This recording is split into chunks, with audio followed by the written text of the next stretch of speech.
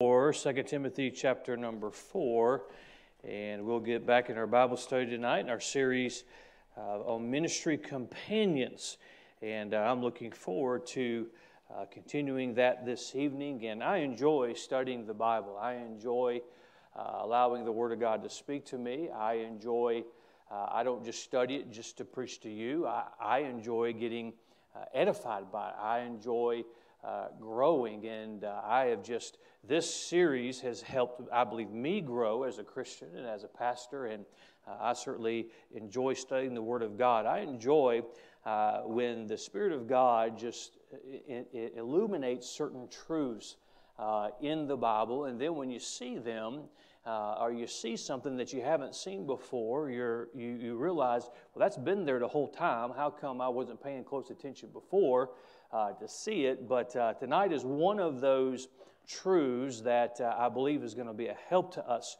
Of course, we are in 2 Timothy 4, and we know that the Apostle Paul is coming to the end of his life.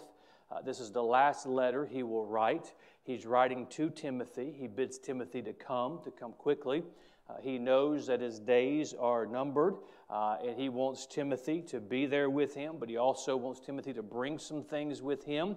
And then he begins at the end of the letter to mention many people, and we've called them his ministry companions, those that he has served with. Now, let me remind all of us, I believe, and the Bible teaches, and I'm sure you to be in agreement with me tonight, that every born-again believer should be serving the Lord through the local church. Every Christian should be and is in the ministry. We all have different responsibilities. We all have different opportunities. And I think sometimes we devalue what it is that God has given us to do for Him. I'll use an example. This is the first thing that pops up in my mind. An usher should not look at his responsibility and say it's not important. Because if you do that, you're looking to God and saying, I'm doing this for you, so therefore, it's not important because it's not something else. No, if you have an area of service, it's important. You're in the ministry. We as a church are serving the Lord together, and we are serving with one another. We are on the same team. The choir is not against the nursery workers, and the ushers are not against the sound men. Matter of fact, we're all against the sound men. We're all on the same team trying to do something for the Lord. Don't devalue the opportunity you have. Don't dismiss what you get to do for God. And so we know this, and so he lists all of these individuals, most very positive, a couple that he points out that had forsaken, who had tried to do him harm. And so he speaks of that. He speaks of that faithful Savior who never left his side. Last week, we looked at verse 19, and we're going to look at verse 19 again, and then we're going to turn to the beginning of 2 Timothy. Salute Priscilla and Aquila and the household of Onesiphorus. Now, tonight, I want to look at the ministry companion of Onesiphorus. And we're going to see some very key things about this individual. Turn with me to chapter number 1 of 2 Timothy, and we're going to look at the last 3 verses of chapter number 1 for our text as well this evening. And we see in verse number 16 of 2 Timothy chapter 1, the Lord give mercy unto the house of Onesiphorus, for he oft refreshed me. He was not ashamed of my chain, but when he was in Rome, he sought me out very diligently and found me. The Lord grant unto him that he may find mercy of the Lord in that day, and how many things he ministered unto me at Ephesus, thou knowest very well. I want to take that phrase there at the beginning when Paul says, for he oft refreshed me. I want to talk about Onesiphorus, the refreshing friend. I want you to pay close attention tonight, because I believe as we get into this, the Holy Spirit's going to connect some dots for us of how important we can be and we are to the work of God. I believe when we get to heaven, there's going to be a lot of unsung heroes who get the recognition by God they deserve. I think we would be surprised, if you can't be surprised in heaven, that some were so key to the work of God, and they went virtually unnoticed. They went without thanks. But I want us to pay close attention tonight. There's some key things in this chapter, in this lesson, that I want us to see. Let's ask the Lord to help us. Father, we thank you once again for the opportunity to be in church. We thank you for your word and the opportunity to read it, to study it, to meditate on it, to learn it. And Father, I pray that tonight would be one of those lessons that just grabs a hold of us and reminds us of some things we already know, but we tend to forget, but also enlightens us on the opportunities we have to be a blessing to others. And Father, may this individual and his household be an example to us. We ask this in Jesus' name. Amen. As we look at all of these companions listed in 2 Timothy chapter 4, this individual, this greeting of Onesiphorus, is probably the most unique. If you notice, he says, salute Priscilla and Aquila and the household of Onesiphorus. And when he mentions him, he doesn't just mention Onesiphorus. And a matter of fact, he doesn't speak to him directly. But notice what the Bible says, in the household of Onesiphorus. He greets him a little bit differently. He greets his household, but I want you to notice that, and I brought this out a little bit last week, he says, salute Priscilla and Aquila, and salute the household of Onesiphorus. The word salute is a greeting that carries with it a special honor. It's more than just a casual hello. It's more than just your usual greeting. Its meaning is to greet, to hail, to address with expressions of kind wishes. It was a greeting that brought with it significant respect and honor. Paul was showing his respect not just to Onesiphorus, but also to his family by saluting them in his address. I want to pause right there, and I want to point out something we see in Paul's character that we have looked at before. Paul was very aware of those who served around him. Paul was very aware of their needs. He was very aware of their participation and contribution to not just his ministry, but the cause of Christ. And this is going to be brought out in this lesson tonight. It's interesting and it is important for you and I to note that he did not just greet Onesiphorus by name, but he said, salute his household. Now, we're going to look at who this man was and the role that he played in the ministry of Paul. But I want us to see, Paul was showing his respect not just to Onesiphorus, but also to his family by saluting them in the address. No doubt Paul knew Onesiphorus' family. No doubt he spent fellowship with them. Surely there were many times he ministered to them and taught them. He encouraged them as he played the role of pastor to this family. This was not just a relationship that Paul had with one man. He had a relationship with the man and his family. This salutation, of course, was a salutation of respect for his family, but it was also a salutation of great respect for this man, Onesiphorus. As we see in chapter number 1, those 3 verses, 16, 17, and 18, we find Paul mentioning specific things that this man did for him. It would be one thing if Paul said, this man was a blessing to me, and that would be a pretty significant acknowledgement. But Paul gives us a little more detail about this character, and I think these truths are going to be a blessing to us as Paul writes to Timothy and reminds him of this man, Onesiphorus. He said, first of all, and we took our text from this tonight, for he oft refreshed me. The ministry can be exhausting. The ministry can drain. When you deal with people, when you carry burdens, when you get into the grind of the ministry 7 days a week, it can be exhausting. When you work a full-time job and then leave that job and then you go to work in ministry because you want to have a part in the work of God, it can be exhausting. Paul, no doubt, was very key to what God was doing during this time.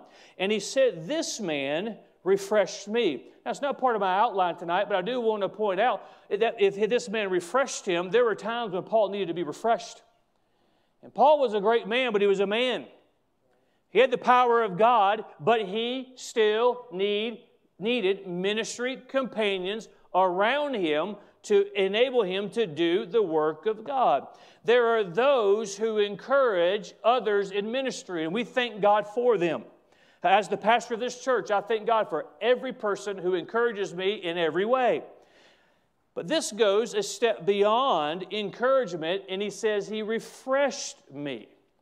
To be refreshed is to be invigorated, revived, or cheered up. Onesiphorus was not that Baptist bucket of water that was going to douse your spirit, looking for somebody who was in a good mood so they could convince them that they should be just as miserable as they are. This was not this man.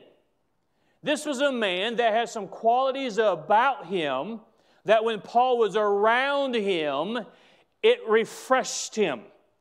When Paul felt drained, when he was taxed with the ministry and certainly the persecutions and the load he has, when this man was around him, it refreshed him. It revived his spirit.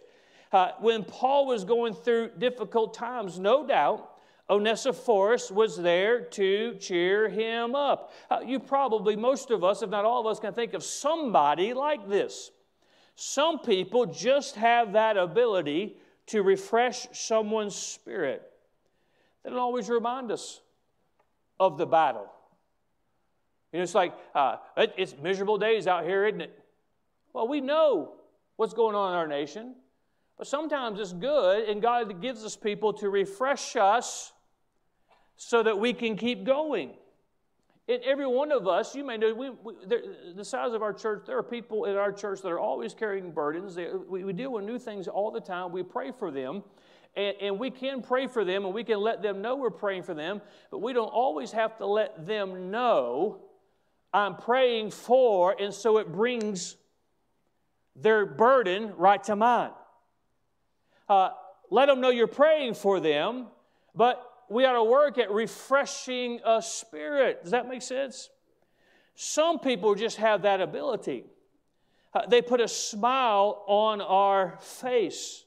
They know the right words to say to distract us from the difficulties we are facing. We certainly need encouragers. You say, Pastor, I don't have a ministry. How about the ministry of encouragement? You will never, that's job security right there, if you're just going to encourage the brethren. We need encouragers. We need refreshers too.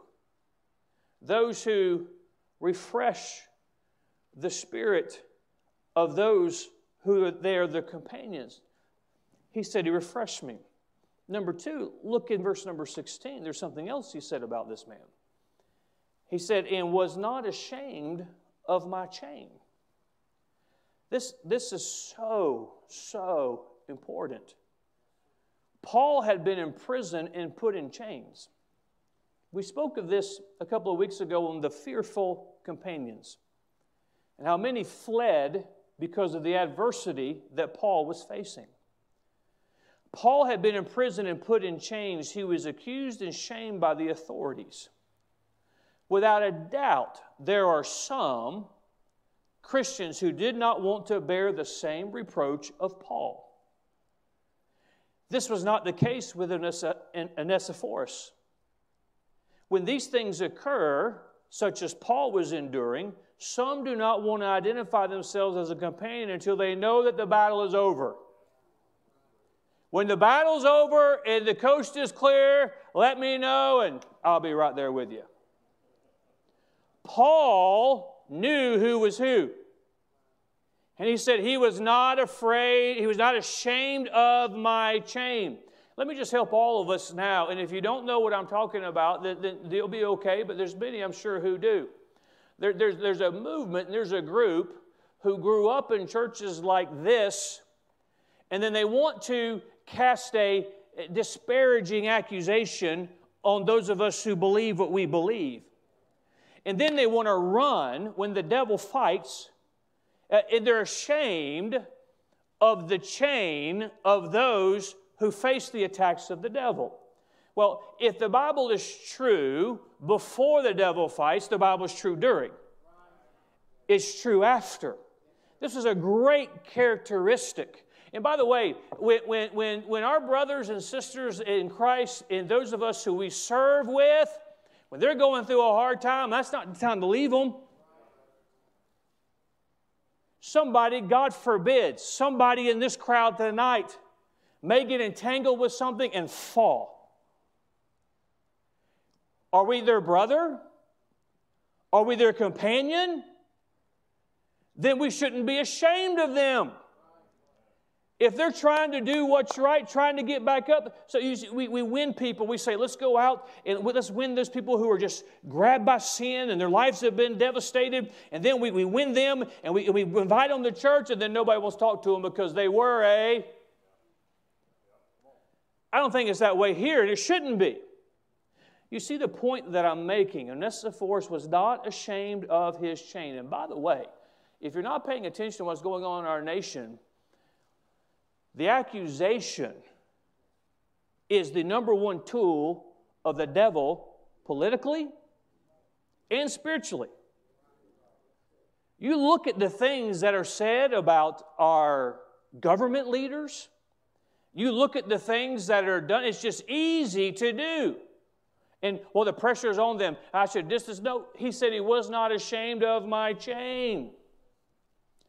These are people who do not always turn against us, but they don't stand and identify themselves with us. Onesiphorus was never ashamed of Paul's sufferings, nor embarrassed when Paul was accused and imprisoned. He proudly identified himself with his friend. If you've got a friend like Onesiphorus, you've got a friend. Is it any wonder with this context that Paul said, he refreshed me? He was my friend. He was not ashamed of my chain. Let's look at the third thing we see here. He said in verse 17, but when he was in Rome, he sought me out very diligently and found me.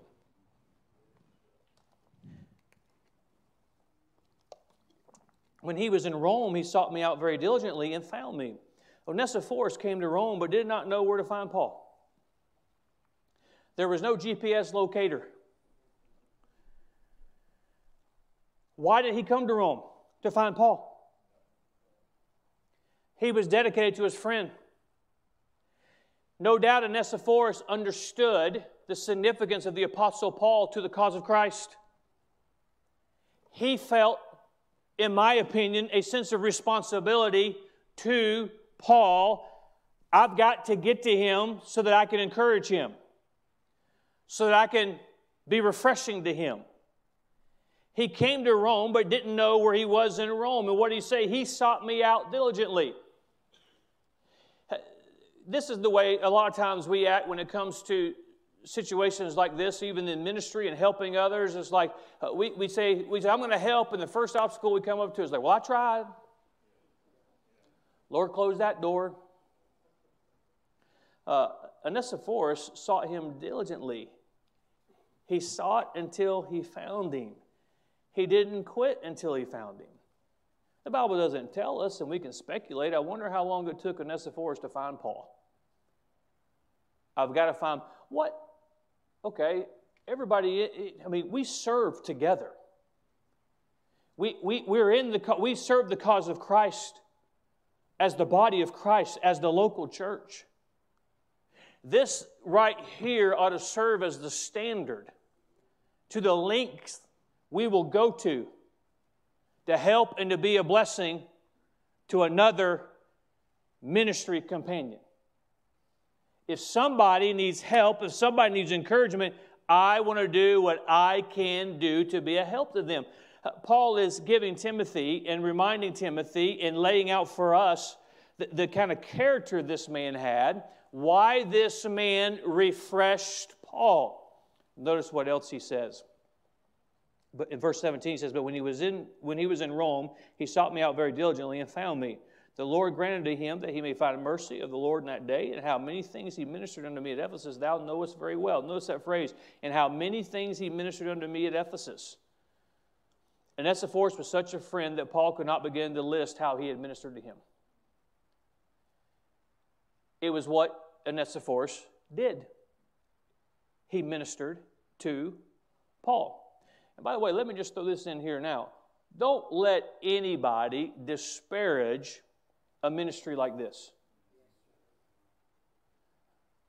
Well, all you do is try and serve a man. It's just not the man you serve. That's why you got a problem with it. This was, well, all I know is Onesiphorus served Paul. And he's preserved forever in Scripture. And Paul acknowledges before he dies, he didn't just say, "Thanks, Onesiphorus." He said, "I salute your whole house, because you refreshed me, and there may have been times when I would have been discouraged, gave up, but you refreshed my spirit so that I could be what I need to be." Don't underestimate that, and don't let anybody disparage the opportunity to serve another, to keep them in the service, in the ministry, continuing to go. There's going to be a lot of Christians who get acknowledged at the judgment seat of Christ because it was their kind words that kept somebody in the battle, so that they could do, quote unquote, great things for God. In how many things he ministered unto me at Ephesus. He was the one who made sure that Paul had everything he needed. I imagine Onesiphorus as always being under the feet of Paul. Everywhere Paul went, he's, "Okay, Onesiphorus, get out of the way. I got to get going." But he was always there to help Paul. He was just available. When Paul was discouraged, he was there to encourage him. When Paul was under attack, he was there to defend him. When Paul was hungry or thirsty, Onesiphorus was there to give him food or drink. Onesiphorus was the one who always wanted to help Paul in any way he could. People like Onesiphorus are extraordinary. Because not one of the points I'll bring out, but to live like that is to live a selfless life.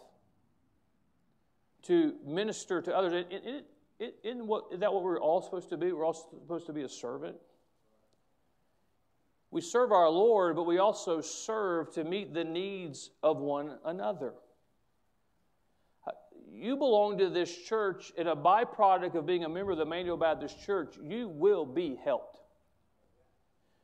You will grow.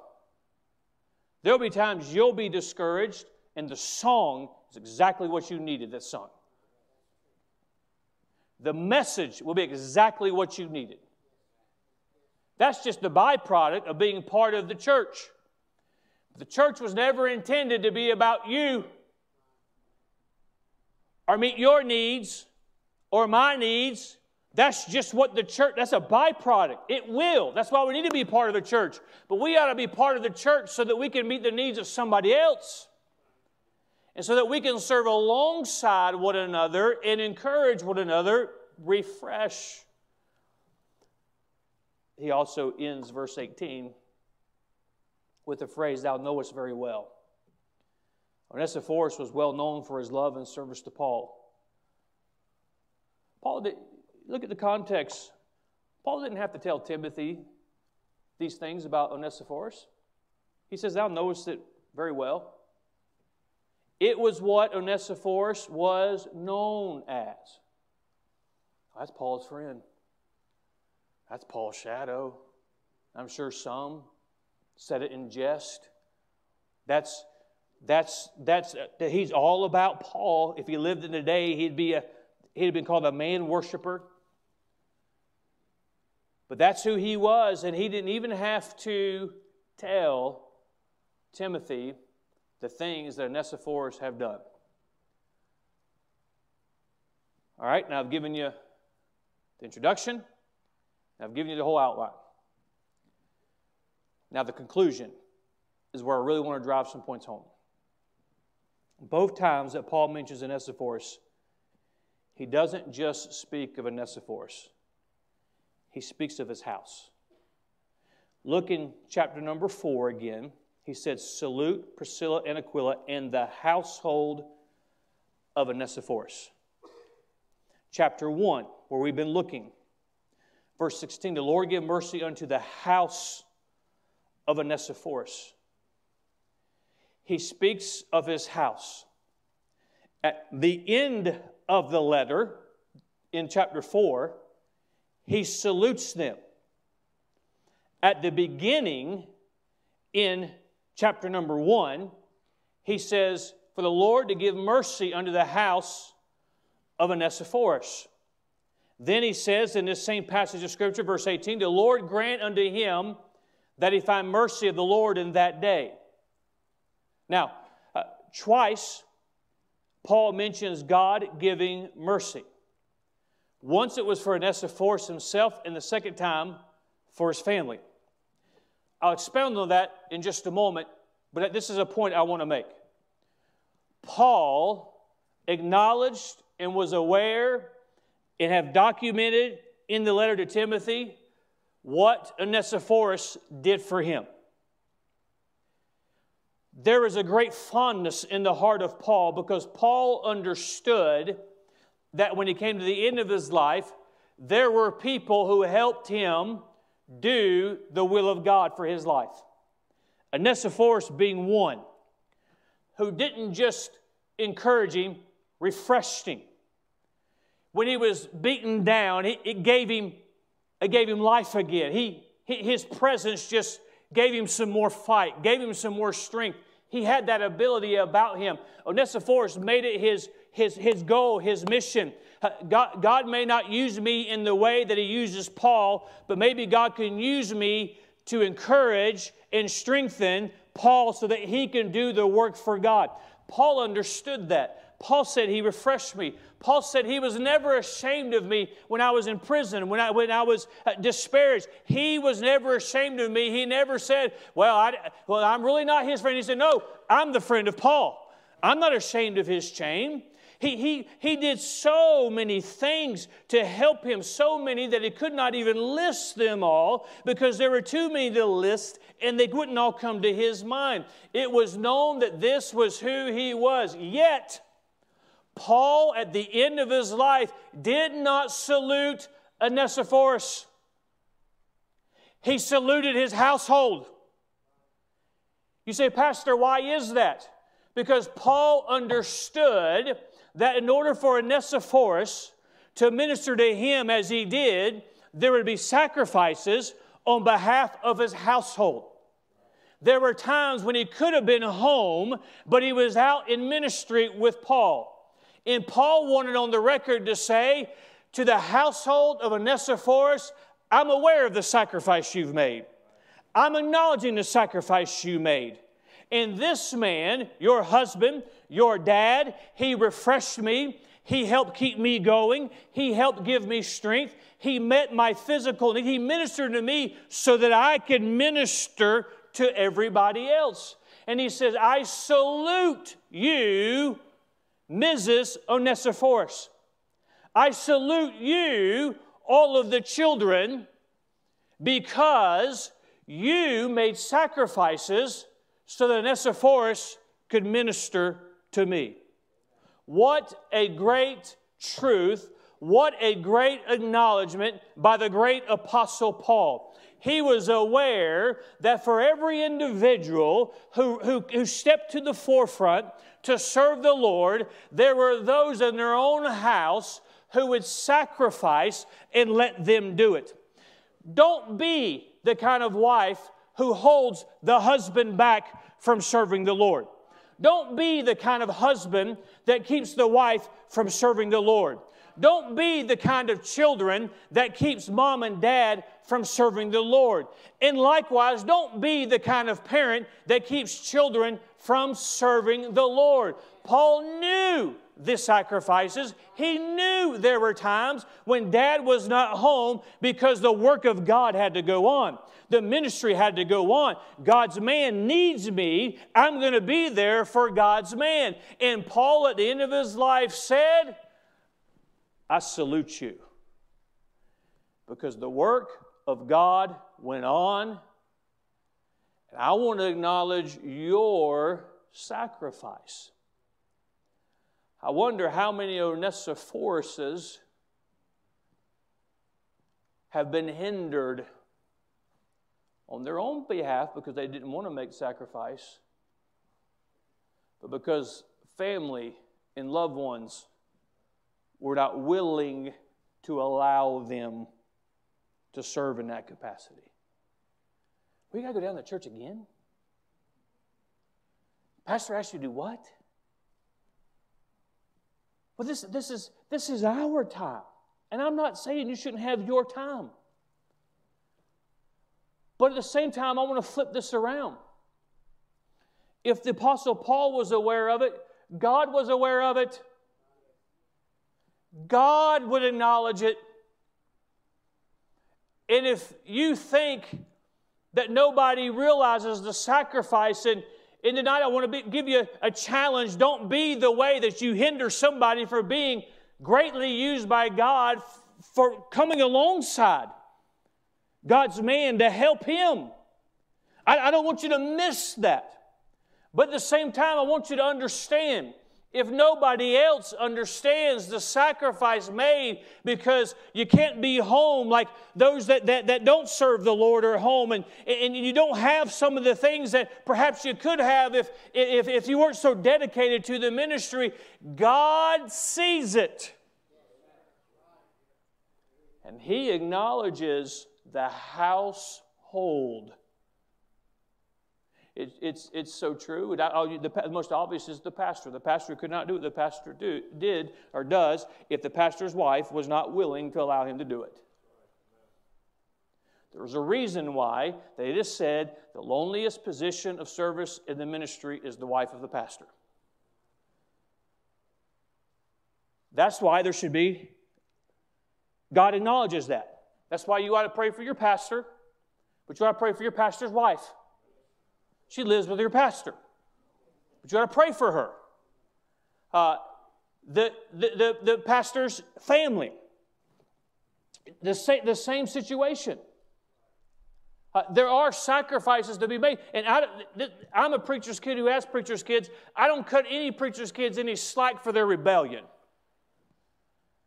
You rebel, that's between you and God. Stop. You're 30 years old. Stop blaming your daddy for all your problems. You claim to be a man, be one. Just because you can grow a beard and look like a pirate don't mean you're a man. Quit blaming your daddy and your mommy for your problems. No, you're a rebel. I do understand, I can say that because I understand from both sides of the spectrum what it's like to be a preacher's kid. And then I have preacher's kids. But the same is true to everybody who serves. And I would say tonight to the wife of my staff, I salute you for allowing your husband to serve alongside me, especially this week. I would say to the family I'd say to the children of every parent in here who serves the Lord in some capacity through this church, I salute you. I know there's times when you're not home, when you'd probably like to be home, but for the sake of the ministry, you serve the Lord. To the wife or the husband of the Sunday school teacher, to the family of the soul winner, to those that say, Pastor has opened the doors, we need to be there serving, we're going to be there. I salute you because I know there's sacrifices that have to be made. God is aware of it as well. So be faithful, because there will be acknowledgement of it. So it's very interesting, and I think we see a point in the fact that he salutes the household of Onesiphorus. But I want to make this point, and we'll be done. He mentions mercy. Look with me again at verse number 16 in chapter 1. The Lord give mercy unto the house of Onesiphorus. In verse 18, the Lord grant unto him that he may find mercy of the Lord in that day. Many in Asia during that time had forsaken Paul, and thus the faith that Paul had taught them. In 2 Timothy 1:15, he speaks of two individuals who specifically had turned against him. This thou knowest, that all they which are in Asia be turned away from me, of whom are Phygellus and Hermogenes. That day refers to the last days. We are in the last days, which means the world is waxing worse and worse. Of course, the same was true in Paul's day. Follow me now. Paul knew that many would forsake the faith and would turn against believers. All chapter 3 is about the last days. He asked for mercy upon Onesiphorus and his household during those days when they may be attacked and forced to pay the price for their faith. He's not speaking of their salvation, but he is asking for mercy for God to be with them during difficult days. His acknowledgement of the sacrifice, but what was his prayer for the companion who refreshed him? What was his prayer for the children that no doubt Paul sat in their home and fellowship with the family? His prayer was that they might find mercy in difficult days. They might find mercy from God to endure the battle that no doubt they would endure. See, Christians ought to pray for God to have mercy upon those who have been faithful. The Bible reminds us that we will suffer for our faith. We will need God's mercy to sustain us during our trials and tribulations. Do you think the Apostle Paul was a target of Satan? Sure he was. And if Paul would not bend, and he wouldn't, the imprisonments, the beatings, all of those things, he never strayed. The Bible says that resist the devil and he will flee. So when the devil targeted the Apostle Paul, and Paul would not yield, Paul would not quit, Paul would not throw in the towel, it just makes sense that then Satan would turn his attention to those who assist the Apostle Paul, who helped the Apostle Paul in his ministry. If I understand spiritual warfare, and I believe I've got a pretty good understanding of it, and if I understand these passages of Scripture, and I believe I do, and the Bible in general, I believe it would be safe to say that Onesiphorus and his family found themselves in the crosshairs of the devil himself. Because if it was this man that refreshed Paul when he needed to be refreshed, certainly it would make sense that if the devil could hinder, or the devil could destroy, or the devil could distract the one who refreshed Paul, then perhaps he would not be there to refresh him when he needed to be refreshing, and I could stop the work that way. So Paul, realizing the sacrifice of the household, he asked for mercy from God for the time when the persecution, the difficulty would come. And And there's some analogies. I didn't intend to make them tonight, but I think they're pretty simple to make, and we'll make them. We know that as a Bible-believing, soul-winning church, the devil is going to fight us. He's fought us in the past. He's fighting us today. He'll fight us in the future. We're not just standing on what we believe. We are a soul-winning church.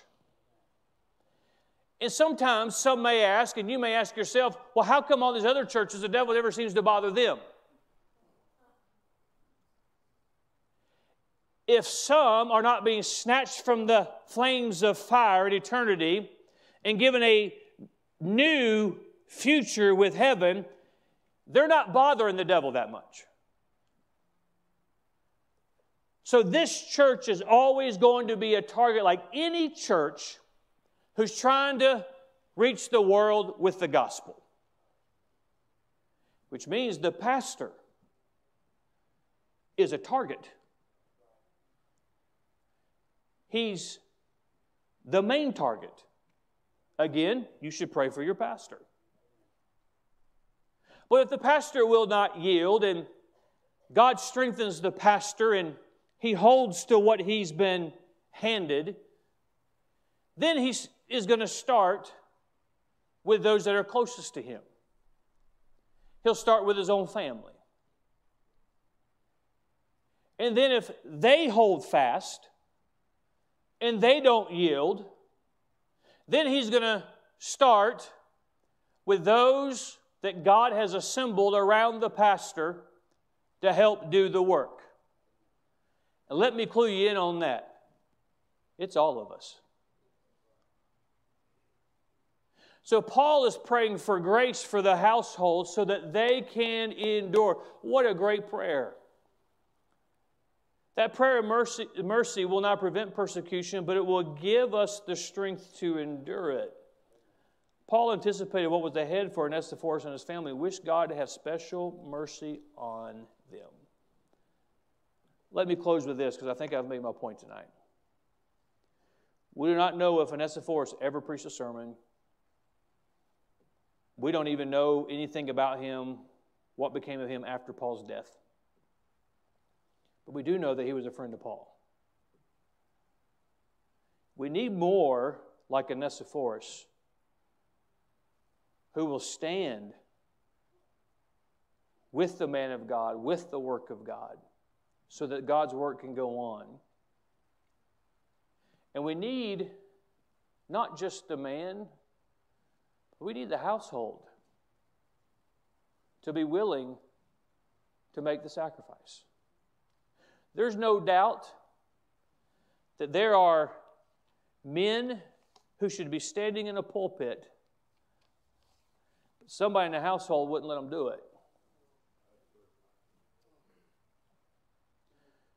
There's no doubt, and I would say it's true even of our great church, there's men who could serve in a greater capacity if it wasn't for the hindrance and the unwillingness to make the sacrifice on the household. It would certainly be true. Likewise, there are ladies. You would do more for the cause of Christ if you weren't hindered by your husband. I'm not trying to, I don't know the right word, pick on anybody. I'm just saying, in general, there is more that could be done for the cause of Christ if there was households who would be willing to say, the cause is greater. And be willing to make the sacrifice so that God's work can go on. I'm for family. You know that. I'm for taking time with your family. I take time with my family. I take vacation with my family. I'm going to continue to do so. But there are sacrifices that we should be willing to make so the cause of Christ can go on. And maybe we be willing to take the standard that has been set for us and allow the Holy Spirit to apply it to our life, our situation. Now, I'm not suggesting every man in here go out here and start a church. I'd have nobody to preach to. Maybe you could serve in a greater capacity in the church. I mean, if you should do that, go do it. But maybe you could serve in a greater capacity. And I'll just say personally, and as the pastor, I'm sure I'm not aware of every sacrifice. But I try and be sensitive, and I am aware of it takes sacrifice by everybody if the work of God is going to go on. I don't take lightly those that serve alongside me. I don't take lightly the time that you got to leave home to do certain things, to stand at the door out front, to be in the nursery. I don't take lightly the meals that are missed and the times that on Wednesdays and other times we don't sit down. I don't take that lightly, but I want to say, as your pastor, I salute you. God is very aware of the sacrifice that is made. I don't know if this was as much a blessing to you as it has been to me, but the acknowledgement of Paul, not just to Onesiphorus, but to his household. Can you imagine what would happen in our Bible-believing, Bible-preaching churches if all across the membership as a household we said we're going to serve the Lord? And if the door opens for me to serve, I'm going to serve. Hey, I've said enough, and let's be thankful for the opportunities we have. Let's be aware of the opportunities that we have, and let's take advantage of them. And let's not be the reason why somebody in our own home is held back. Mom and Dad, your kids surrendered to the ministry. Don't do anything to hold them back. Don't do anything to hold them back. God impresses upon somebody in your home to do more for God, instead of coming up with all the reasons why they can't, why don't we pray about it and see what doors God opens? And there is sacrifice that takes place. But that refreshing friend, there's two great truths in this. There was a man who said, I just want to be the person who God uses to encourage and refresh Paul.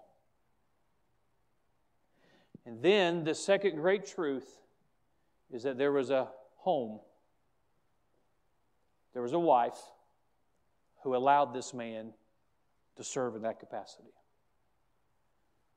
There were kids who no doubt knew Paul, and Paul knew and said, well, Dad, if you're going to go be with Paul, if you're going to go find Paul, then go right ahead. Go right ahead. God sees and knows the sacrifices we make. Father, I pray that you'll take the truths tonight. Use it. May the Spirit of God apply it to our hearts, our lives.